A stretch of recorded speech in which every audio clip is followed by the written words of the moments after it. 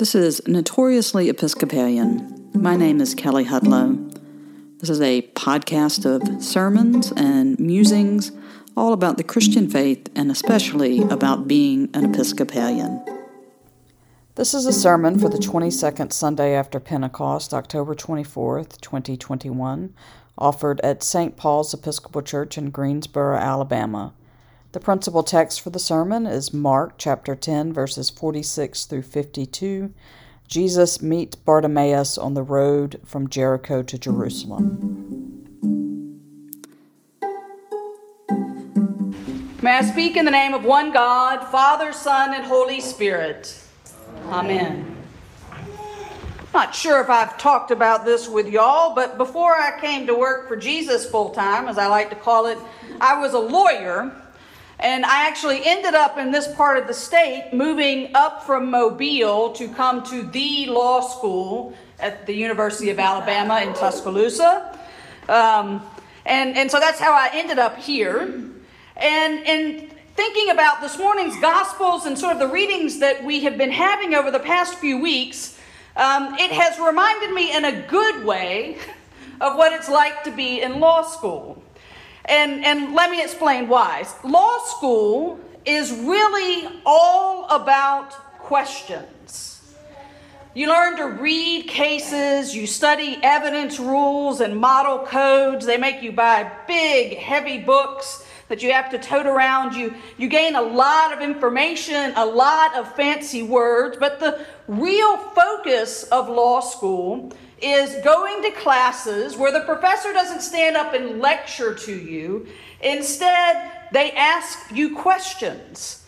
And the class turns into this sort of ongoing dialogue between the professor and one student here and one student there, discussing whatever the topic for the day is. Now, the fancy name for this is the Socratic method, which is attributed to the great philosopher Socrates, who apparently walked around the city of Athens being followed by his students, and he would ask them increasingly difficult and challenging questions as they considered sort of the great issues and ethics of the day, with the intent being that through this sort of dialogue and questioning, his students would learn not just whatever the principle was, but how they would apply the principle. Now, I will say that my 3 years of law school was not quite as fun as I imagine it would be to walk around the city of Athens for 3 years, but it was about questions. And the key to the Socratic method, when you use it in a classroom, is a phrase that they call productive discomfort.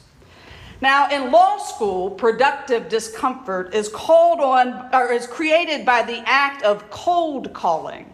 So that means that when you walk into a class, it's not your assigned day to answer questions. All 120 of you are fair game for the professor to call on. And usually the class starts simply. You're asked to stand and state the basic facts of the case. Who were the parties? What happened? Who won? What's the basic holding of the case? But each question that the professor asks the students is moving them deeper into considering what the why of the decision was, and then ultimately to what that decision has to do with another case with a slightly different set of facts and different people that are involved. The point is to get the students to the point of asking a question where the student has to synthesize something, right? They have to not just regurgitate a fact or a quote on the page. They have to put this together in a new way, which usually demonstrates that they have new learning. Now, this questioning can be fun, right? It can be exciting, particularly when you're not the student that's being asked the question. Sometimes you do end up where you say something really smart that puts all the pieces together, or sometimes the questioning just gets to the point where the students don't have an answer, and that's okay too. Doesn't feel comfortable in the moment, but it does mean that you sort of explored the depth of the conversation.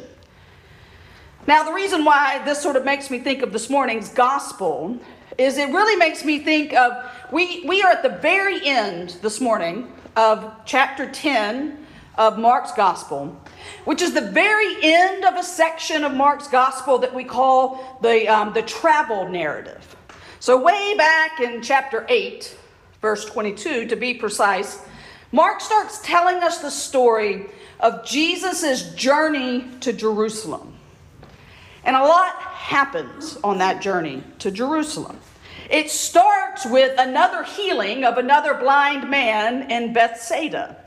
And when that blind man is healed, the way he finds his way to Jesus is there's a group of his friends that have taken him to Jesus, and they beg Jesus, please heal this man. And Jesus puts saliva in his hands and touches the man's eyes and says, can you see? And the man says, I can see some things. The people look like trees, but not clearly. And so Jesus touches them again, and then finally he can see. And then Jesus sends him away. Tells him, don't go back through the village, but you've got to go. And then that sets Jesus on the road to Jerusalem, where he's going to 3 times explain to the disciples what's going to happen there. And 3 times the disciples are going to miss the point. But he's telling them as they get closer and closer to Jerusalem that he will suffer and die, and that he will rise again.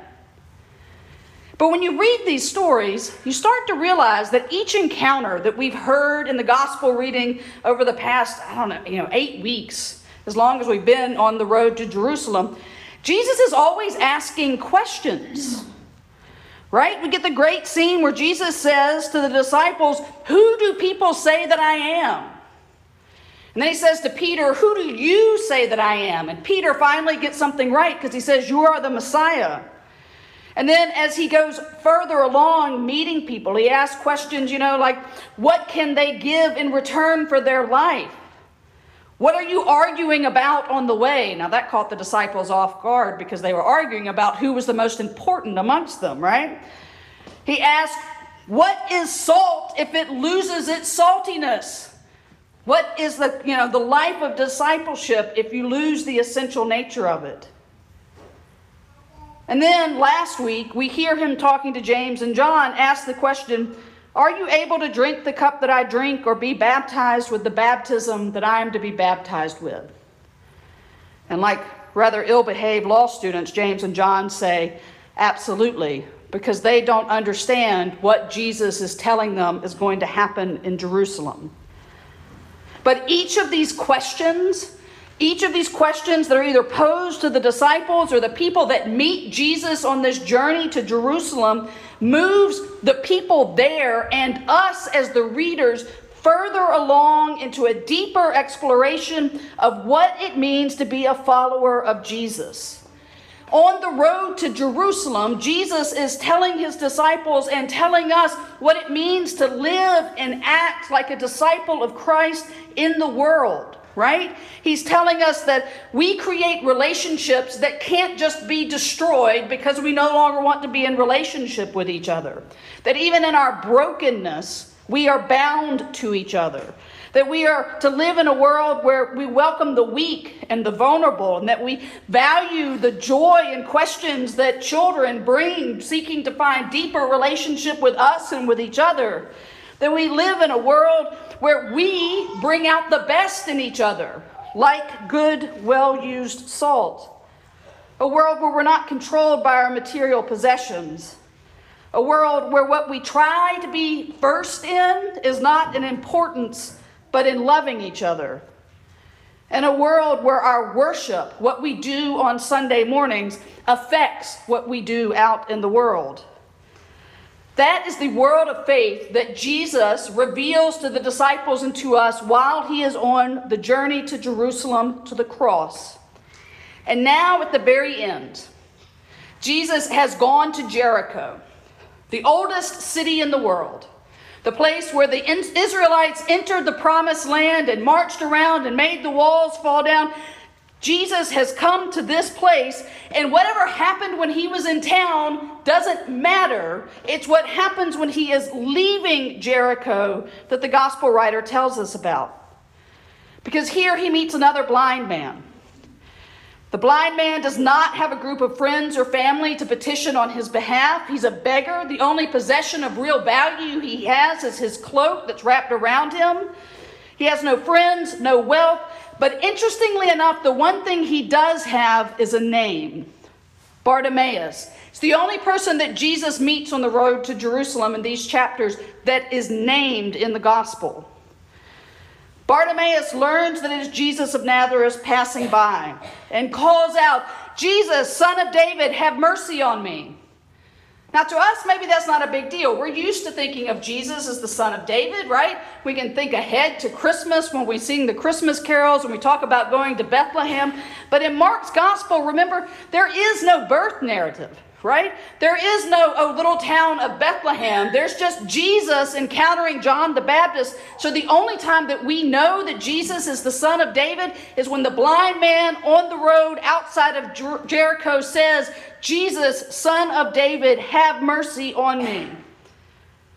And it's blind Bartimaeus that somehow is able to see and proclaim what the disciples had missed all this time, that Jesus, the Son of David, is the new king of God's kingdom.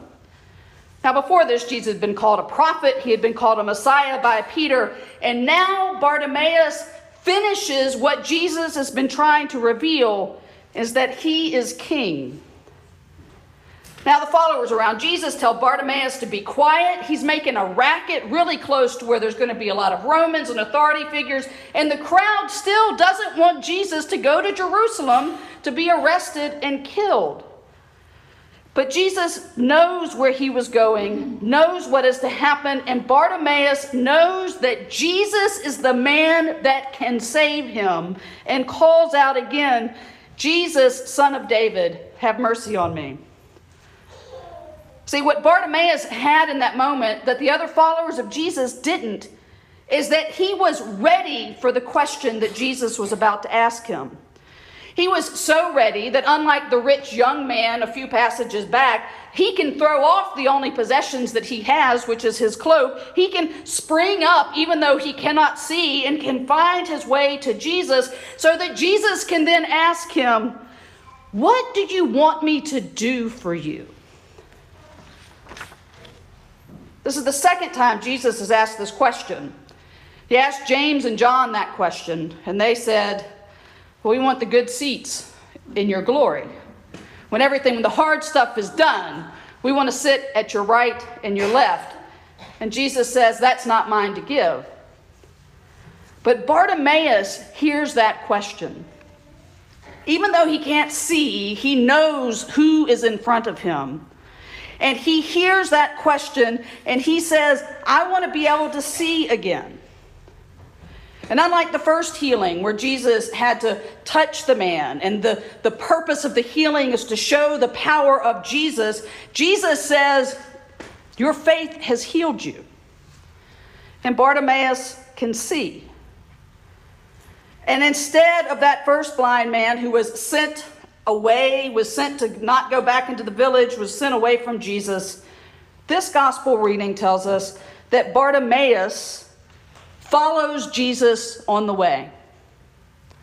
That Bartimaeus, who threw off his cloak to spring up to go and meet Jesus, goes with Jesus to Jerusalem. That's the next stop. That's the next place we go into the Gospels. Goes to Jerusalem where Jesus is greeted by the crowds as the King, the Son of David, with those people throwing their cloaks and waving palm branches and welcoming their King into Jerusalem.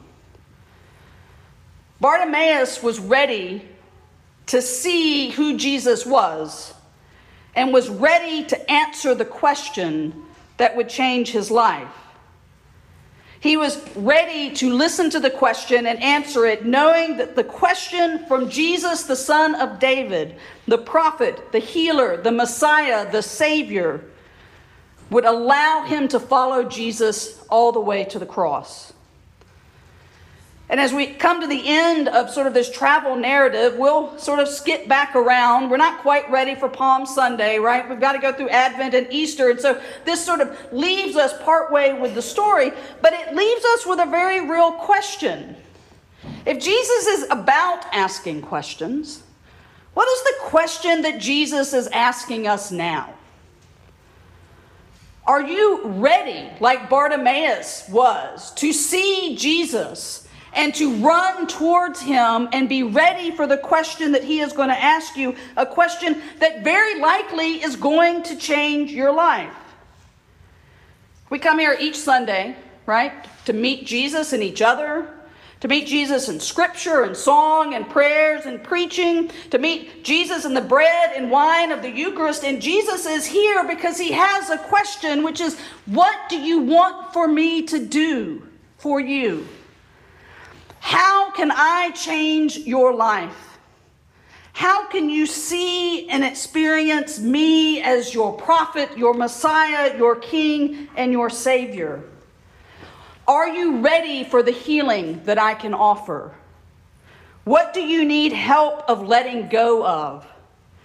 What do you need Jesus to do so that you can follow him on the way? Amen.